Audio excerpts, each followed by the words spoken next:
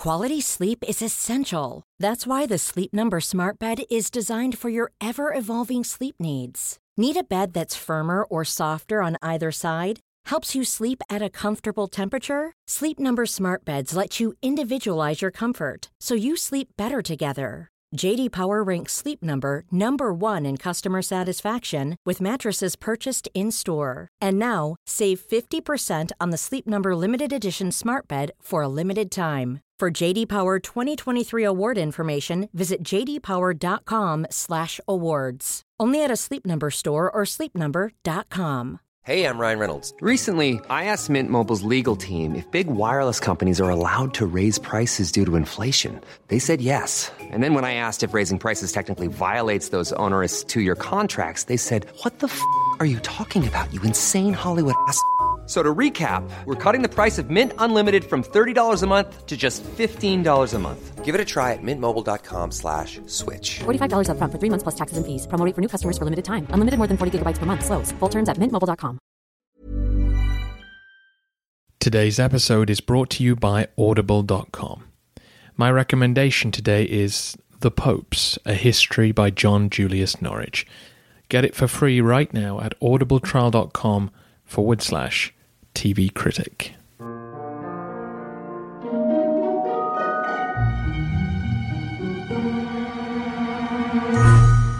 Hello everyone, and welcome to the History of Byzantium, episode 114, International Relations. While doing the research for the last 3 episodes, I came across a number of anecdotes and useful bits of information which didn't really fit into those shows. But looking at them, I saw that they all shared in the theme of international relations. How did the Caliphate and the Byzantines and the Franks all communicate, trade, and interact with one another? Today's episode will not be an exhaustive study of that topic, but I think it's a fascinating little collection of stories which should give you a real insight into the world of the 9th century. Let's start with the relationship between Byzantium and the Caliphate. Last century, you may remember, we delved into the murky understanding each side had of the other. The Byzantines finally got their hands on the Quran, and a few clerics made comments about the value of this heathen text, while Arab guides to the House of War described attractive blonde women known for their promiscuity. Has another century helped the two sides have a clearer picture of each other? The answer, as you might expect, is sort of. Sadly, neither side preserves a guidebook giving us a flavour of the popular understanding of their neighbours, but details do emerge which suggest that 2 centuries on from the siege of Constantinople, each side had become accustomed to the status quo. And with acceptance of your neighbour as permanent came a slight warming of relations. We saw hints of détente in the narrative. Instead of distancing himself from the behaviour of a Muslim, it seemed like Theophilus tried to emulate Harun al-Rashid. The famous caliph was rumoured to have dressed as a beggar and wandered the streets to see how his city functioned outside of the palace, and Theophilus's weekly rides across the city were thought to be an emulation of this. Theophilus also sent the smartest man he knew, his tutor John the Grammarian, to Baghdad to show off the empire's wealth and learning. John returned with suggestions for the emperor, which we suspect influenced his architecture and the golden menagerie he built in the throne room. The desire to impress the caliphs in Baghdad seems to have been a concern of various emperors across the last century. In addition to John, both Photius and the future Saint Cyril, who inspired the Cyrillic alphabet, were sent on embassies to the caliphate. Now, of course, you wouldn't choose ignorant men to speak for the empire, but these were the intellectual crème de la crème of Byzantium. Presumably the desire was for men who couldn't be tripped up by any Muslim attempt to embarrass. None is reported, and it seems that they took Greek texts with them as gifts for the caliph's growing libraries. The Abbasids were also keen to maintain their reputation in Byzantine eyes. We have quite a few details of an embassy which arrived in Baghdad in 917, a few years after our century ended. By then the caliphate was in decline and trying to hide it from prying Roman eyes. The Byzantine ambassadors were greeted by the vizier and told that it was unlikely the caliph would ever have time to see them, but that they should hang around just in case. They were treated well and given an empty palace to stay in. The Caliph al-Muqtadir tried to publicize this event, as his faltering legitimacy could be shored up by the propaganda of showing Romans around the glorious city. So one day the vizier knocked on their door, announced that the Caliph would see them today, and then they were led out into the streets where troops were lined up to escort them. They entered the Caliph's palace and were led through a bewildering series of reception rooms and corridors, all lined with troops and officials. Finally, they appeared before the commander of the faithful, who graciously accepted their request. And what were they asking for? They wanted an exchange of prisoners. In earlier centuries, exchanges were relatively rare. Usually only when a truce was agreed would a prisoner swap be organized. Otherwise, people taken in combat were simply sold into slavery. But with the Byzantines becoming ever better at hiding and counterattacking, and the caliphate slowly dissolving, exchanges became more common. Again, Theophilus is associated with pushing for this to happen more often. No surprise in the wake of the sack of Amorium. We know of 12 such exchanges across the past century. Interestingly, they always took place at the same spot, on a plain where the river Lamis runs into the sea. You can see this on the map if you find the city of Seleucia, on the edge of Cilicia on the Roman side. This is the only spot on the border where there aren't mountains. It's in the small gap between the Taurus and the Isaurian range. This was an obvious spot because the wide plain prevented an ambush by either side. Apparently the exchanges would usually take a week to complete and involved somewhere between 2,000 and 6,000 captives. There were not always equal numbers on each side. We also have details of a Muslim ambassador who came to Constantinople. He arrived in 861 to discuss an exchange. Captured Arab officers were usually taken to Constantinople to live under house arrest. There was no chance of escape from there. Some would end up staying for years and convert to Christianity. On this occasion, the issue of conversion was discussed, and it was agreed that Muslim prisoners would be given the choice of whether they wanted to return home or not. We know of an Arab eunuch who worked for Stylianos Zootzis, who rose high in the palace hierarchy. He obviously had no problem becoming a Christian, and apparently his father came to visit on an embassy from his hometown of Tarsus.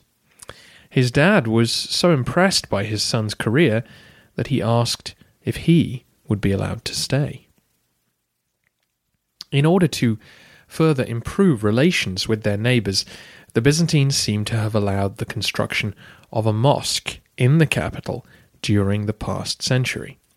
Now, this may have simply been a room or part of an old building that was turned over to this new use rather than a fresh construction. But it was still a significant gesture on the part of the Romans. In theory, this meant that prisoners would not be coerced into converting, and that merchants and ambassadors would be made to feel at home. A clear acknowledgement of the permanence of their eastern neighbours and their new faith. News of the mosque's existence comes to us from one of the characters I introduced toward the end of the narrative, the patriarch Nicholas Mysticus. He was a long-standing friend of Leo VI, and he will play a key role when our story resumes. We have a letter from him to the Caliph from around the turn of the century, where he uses exceptionally warm language in describing the relationship between the two sides. He refers to their fraternal fellowship and says it is from this unique God that we all received the power of government. In another letter to the Emir of Crete, he wrote, "There are two lordships, that of the Saracens and that of the Romans, which stand above all lordships on earth, and shine out like the two mighty beacons in the firmament. They ought, for this very reason alone, to be in contact and brotherhood, and not, because we differ in our lives and habits and religion, remain alien in all ways to each other." This is certainly the friendliest I can remember either side ever being. What it reminds me most of is the relationship the Romans used to share with the Sassanid Persians. Back then, Justinian and Khusro might have used language like this to describe one another, in between, going to war. And I think that's the key to Nicholas's letter. He wrote to the Caliph a good 70 years after the sack of Amorium. The Byzantines were now used to the actual Caliph being a distant figure, like the old Shah who would no longer himself come to Anatolia. Despite the fact that his agents in Melitene and Tarsus continuously raided the empire, the Romans viewed him far more favourably, given the new distance between them. Before we all get too warm and fuzzy, though, we should remember that this friendliness suited each side's current political interests. Dismissive racism was certainly the norm for a lot of people living on either side of the border. Several Arab scholars who translated Greek texts took the opportunity to comment that the current Greek speakers in Anatolia were poor cousins compared to their ancestral forebears. While around the time our narrative closed, a satirical pamphlet circulated in Constantinople mocking the Muslims' sensual view of paradise. Let's move west and have a look at communications between Byzantium and the Carolingians. Now, we talked a little about this last time, but listener S asks, how much did the two sides communicate? Was it a regular stream of correspondence, or had it become more sporadic? This answer also depends on the political needs of the day. If there was no conflict of interest going on, then the emperors didn't bother to write to one another about trivial matters, whereas Basil and Louis II had a running correspondence about how to deal with the Arab raiders in Italy, what the future of Sicily would be, and the issue of the imperial title. There was, of course, plenty of other communication going on. The popes and patriarchs informed one another of various decisions and appointments. Bishops and monks from all over the Mediterranean exchanged letters when they could, and merchants who travelled between Italy and Anatolia would spread information and gossip as they went. Formal embassies, though, where real discussions could be had between the two sides, were relatively rare. They were only dispatched when a true sticking point had been reached. In part, this was because of the complexity of travel between the West and Constantinople. A good example of this was the journey of Amalarius, a bishop and head of an embassy sent by Charlemagne to Constantinople in 813. They were sent to greet the new emperor Michael Ragave and formalize a peace treaty between the two sides. The group who set off was quite big. We don't have exact details, but at least 20, possibly even 40 people were involved. Amalarius and an abbot were in charge, with secretaries, servants, and security helping out. They made their way to Venice, which was the natural launch point to head east. They took a ship from there to Zadar in Dalmatia, where the local clergy greeted them warmly. There was apparently a lot of note-sharing over the differences between Latin and Greek liturgy while they were there. Soon, a Byzantine warship arrived to escort them further, but bad weather forced them to put in at Dyrrhachium. Having set off in spring, it was July by the time they reached the Aegean, and again strong winds made further progress impossible, so they put in near Athens to wait.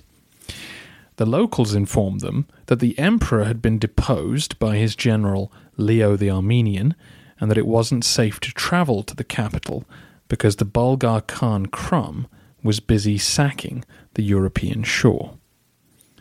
They finally arrived in the capital in the autumn and had to spend the winter there. They were granted an audience with Leo after nearly 3 months of waiting. He was busy with the military situation, as you can imagine. He exchanged pleasantries with them and deputized 2 officials to travel back with them and sign the treaty. On the return leg they sailed carefully, panicked by the sight of an Arab ship on the way, but reached Italy in spring 814 and were promptly told that Charlemagne was dead. They crossed the Alps and made their way north to greet Louis the Pious. The peace was formalized, but Amalarius, who had been serving his kingdom for 18 months straight on this mission, was told that he had been deposed from his bishopric. That's one example of the problems associated with direct communications between the Christian realms. The travel itinerary changed a few decades later, though, when the Pope's envoys needed to make their way to Pliska to proselytize to Khan Boris. Suddenly, a Christian Bulgaria meant that the overland route was open for business, and the envoys could avoid the terrors of the sea for the first time since Heraclius' day. By the time Basil was emperor and courting the Pope's support, his representatives crossed the old Roman road undisturbed all the way to Thessalonica. Again, we have some details left to us by one of the legates, Marinus. Eager to please Basil, had his men meet them at a town near the capital with a silver dinner service and 40 horses to carry them to the city. The emperor then met them in the palace personally and kissed them hello, which was a big deal. Marinus and his fellow legates stayed all winter and presided over the ecumenical council, which deposed Photius. However, Basil showed off his inner stable boy as the council dragged on by bullying Marinus into accepting that the Bulgarian church must be under Constantinople's jurisdiction. On the way home, the legates were escorted to Dyrrhachium, but then boarded a merchant vessel headed for Italy. As they entered the Adriatic, they were captured by Slav pirates. They were taken to stay with the Prince of the Croats, who jailed them for over a month. The Franks were angry and questioned whether Basil had arranged this to punish them for their intransigence. But they were released after both sides applied diplomatic pressure. Marinus reached home just before Christmas, after another lengthy piece of international diplomacy. The physical distance between the Franks and the Byzantines led to a psychological distance too.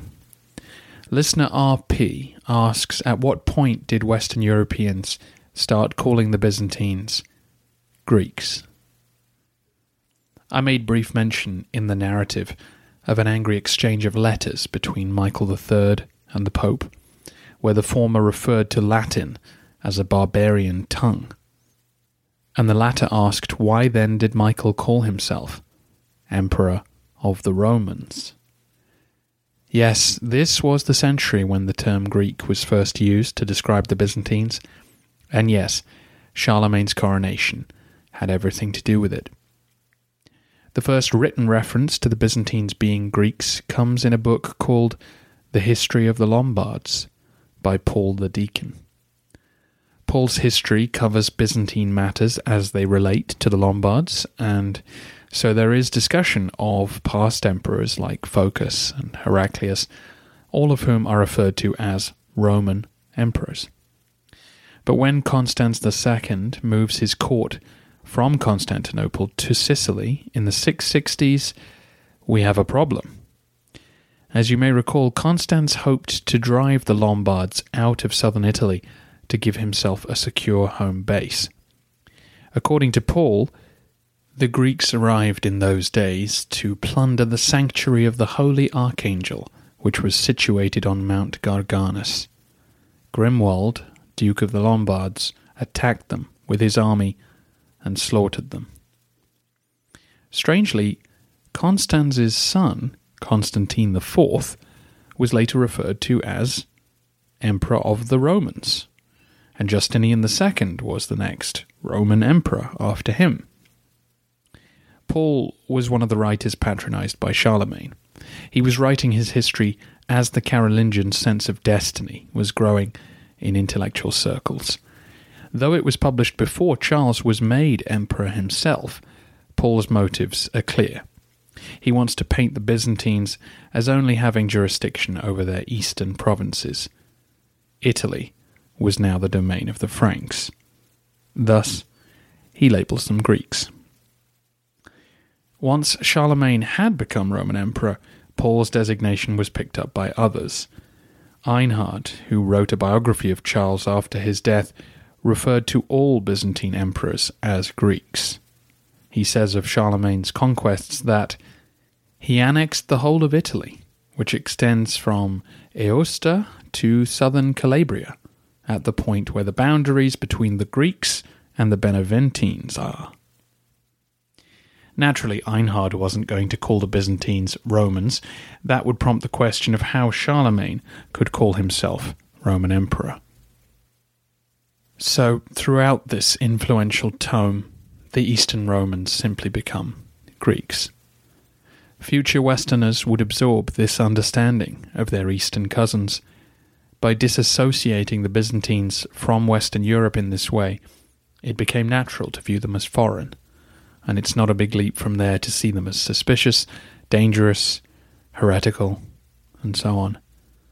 Obviously, we'll discuss this more as it develops.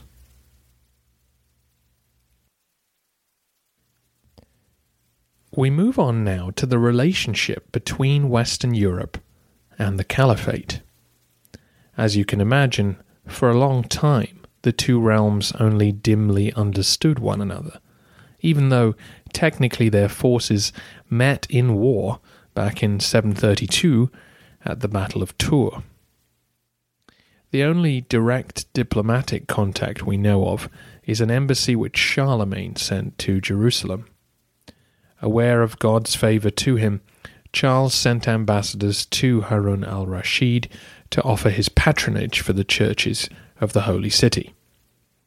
Harun was happy for a distant monarch to pay for the upkeep of a few buildings, and sent an elephant to Aachen in an exchange of gifts.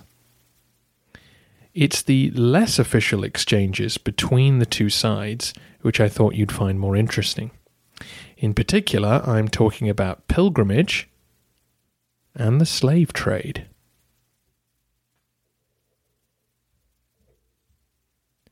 With eastern Anatolia an active war zone for the past 300 years, you'd think that pilgrimage to the Holy Land would have been impossible. But actually, visitors kept making their way from Europe to Jerusalem throughout this period. An Anglo-Saxon clergyman, Willibald, made an amazing journey around the eastern Mediterranean back in the 720s. He took a ship from Italy to Ephesus and then crawled along the Anatolian coast via Cyprus to Syria. He was arrested in the Caliphate on suspicion of being a spy and then had to smuggle goods out to pay for his journey home. Sadly, it's not his tale we're interested in, but more the contrast it offers with travel in our period. Willibald's trip took years, and he had to dodge the plague as well as the law in order to visit the Holy Land. But another cleric's journey in 867 shows how times change. Our traveller this time is Bernard, a Frank from Champagne. He travelled with the Pope's permission to the city of Bari, which at the time was occupied by Arab raiders from Sicily. Fascinatingly, the Emir of Bari was perfectly happy to write out a passport for a Christian pilgrim to go travelling in the Caliphate, once he'd been paid, of course. Bernard and his companions then had to wait for a ship which would be going to Alexandria. Awkwardly, the one they got on was carrying slaves back to Egypt, Christian Italian slaves taken in the Emir's last raid. Undeterred, Bernard presented his letter to the authorities in Alexandria, but they charged him 13 gold coins to write a new passport that would only take him down to Cairo. Once there, the governor of Egypt met him personally, and he charged each of the group 13 coins to travel further. Once this was done, though, the travellers moved off freely and made their way by land to Jerusalem. This was clearly no isolated voyage. In the Holy City, Bernard stayed in a hostel attached to the Church of the Virgin, set up to house pilgrims. And Bernard wrote directions to all the holy sites in his account of his trip. He was clearly writing a guide for future Carolingian visitors. He even comments that travelling by road in the Caliphate is far safer than in Italy.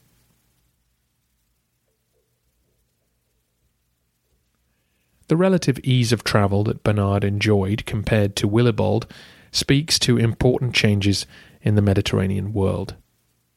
The Franks had certainly come to accept the Muslim occupation of the Holy Land as permanent, and it did not stop them from fulfilling their desire to follow in the footsteps of biblical figures. We should also note that Byzantium was absent from Bernard's story. Willibald had to go through the empire to get to Syria, and he visited Constantinople and Nicaea and various other places on the way to see religious sites, whereas Bernard could bypass it entirely, go to Jerusalem and go home. Again, the estrangement of Western Europe from Byzantium is in evidence.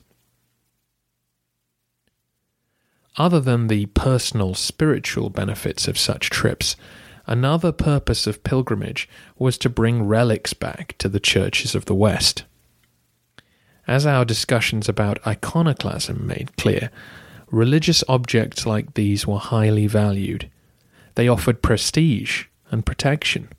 They attracted tourism, and they could be sold for profit or given as gifts to visiting clergy. A lot of the information I've mentioned today comes from a book called Origins of the European Economy by Michael McCormick. McCormick does an excellent study of two French relic collections. These churches built up impressive ensembles of saints' remains and logged where and when they got them. What's fascinating from our point of view is how these relic collections demonstrate the shifting of geopolitics across the course of our podcast. The earliest finds come from all over the Roman world, but sure enough, once the Arabs appear, Anatolia disappears as a source of relics. Across the 7th and 8th centuries, Western churchmen were forced to scour safer locations, like Italy, for valuable finds, though a steady stream still came from Jerusalem, as men like Willibald found a way through. Once we reach the 9th century, though, suddenly relics from closer to home predominate. The saints of Cologne and Zurich have become worthy enough to leave behind evidence of God's blessings. And of course, objects from Egypt and the Sinai start to appear alongside those from Palestine. These relic collections point to the growing self-confidence of Western Europe. A century before, their clergy had to travel to find objects to venerate. But now, Charlemagne's achievements had infused their realm with enough sacred power to provide its own objects of devotion. And though occasionally a relic from Constantinople appears, again, Byzantium is largely bypassed, and the West can get what it needs from the Holy Land without needing to think about them. Finally then, one practical issue will complete the circle of 9th century international relations. Who was ferrying all these diplomats, embassies, and relic hunters around? To hire a ship of your own was prohibitively expensive, so it was merchant vessels which carried all of these travellers. Pilgrims and ambassadors alike would turn up at a likely port and wait to see who was available. They would pay for passage on ships which were already planning to go in their direction of travel. Again, we might have assumed that trade between Christian Europe and the Caliphate would be non-existent, but on the contrary, trade never seems to have ceased, even if the routes and destinations altered.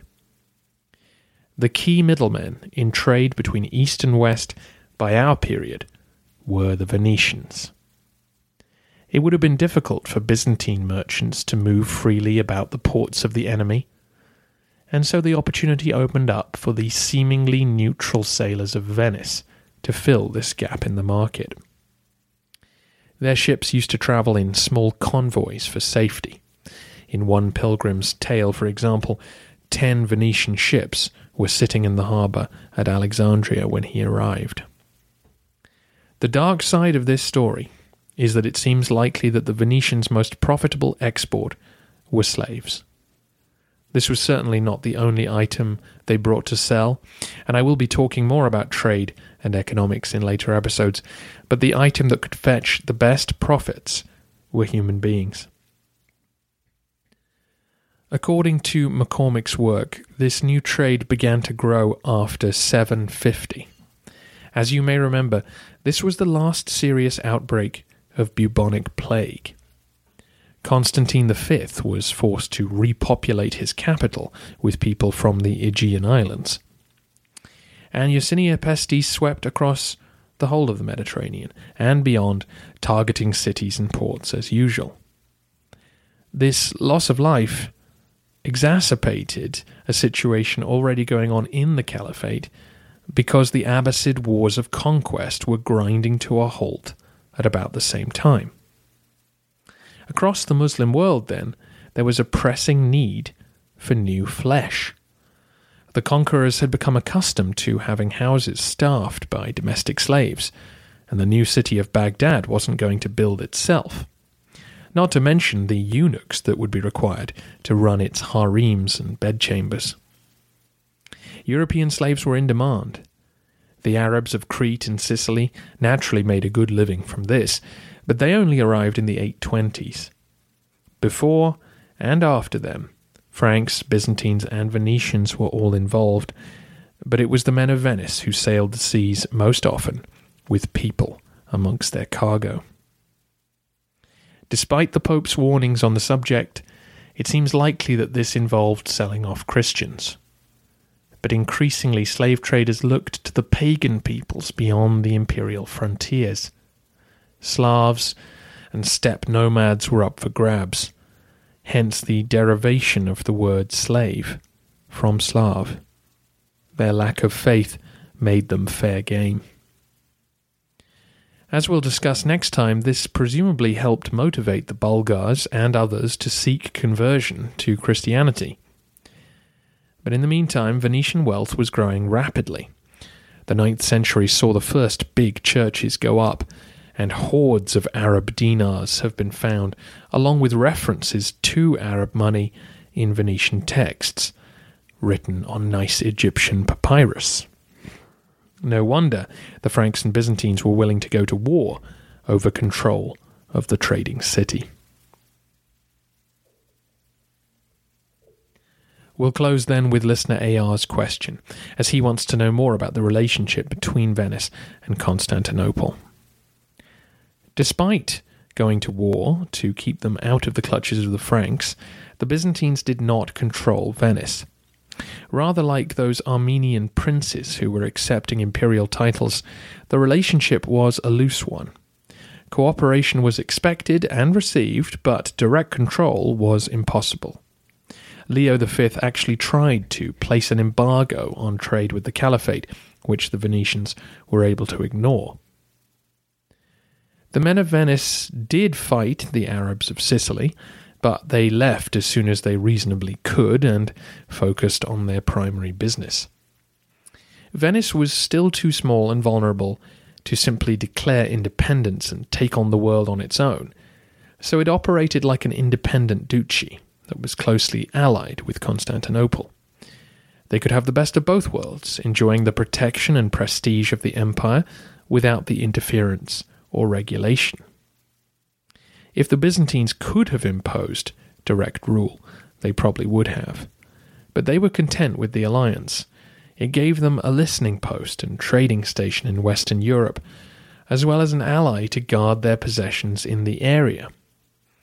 Various Dalmatian ports and other cities like Naples enjoyed a similar relationship with the empire. Culturally, Byzantium certainly influenced Venice, but so did the Franks. Byzantine style in clothes and architecture were admired and mimicked. Byzantine court titles were sought after, and speaking Greek was a useful skill. But the Venetians were very much their own people at this point. Their relationship with the Byzantines made complete sense, as long as the empire controlled all the Adriatic and Aegean outposts that it did, and as long as Constantinople remained such an important market. But if those things ever changed, the Venetians would look out for themselves. They'd already cultivated strong relationships with the Christians of Alexandria and Jerusalem, and would do so wherever there was money to be made. Famously, the Venetians claimed to have stolen St. Mark's body from Alexandria, an act which meant they could lay claim to a relic to rival any in the Christian world. Supposedly, the thieves placed the corpse in a cart, then put cabbage on top of that, and pork on top of the cabbage. The Muslim guards inspected their wares, but did not wish to touch the unclean meat, and so waved them through, rather than inspect what lay below. Such knowledge of local customs was allowing the Venetians to build a formidable commercial network. Next time, we'll be looking at a century of progress in the Balkans as we watch the transformation from Bulgars to Bulgarians. In the meantime, why not get a free audiobook from audible.com? I asked listeners for recommendations, and here is the first one, The Popes, A History by John Julius Norwich. We've just been discussing the papacy, now free of both Byzantine and Frankish control. And as some of you will know, John Julius Norwich wrote a 3-volume history of Byzantium, which is still at the top of my bibliography. It's a great introduction to the topic for readers who know very little and enjoy a good anecdote. JJN definitely has a dry sense of humour that works nicely for Roman history, and though it's a more sensitive subject, I suspect it will still be in place when discussing the popes who shaped our past. Pick it up, or any of 100,000 other books for free at audibletrial.com/TV Critic.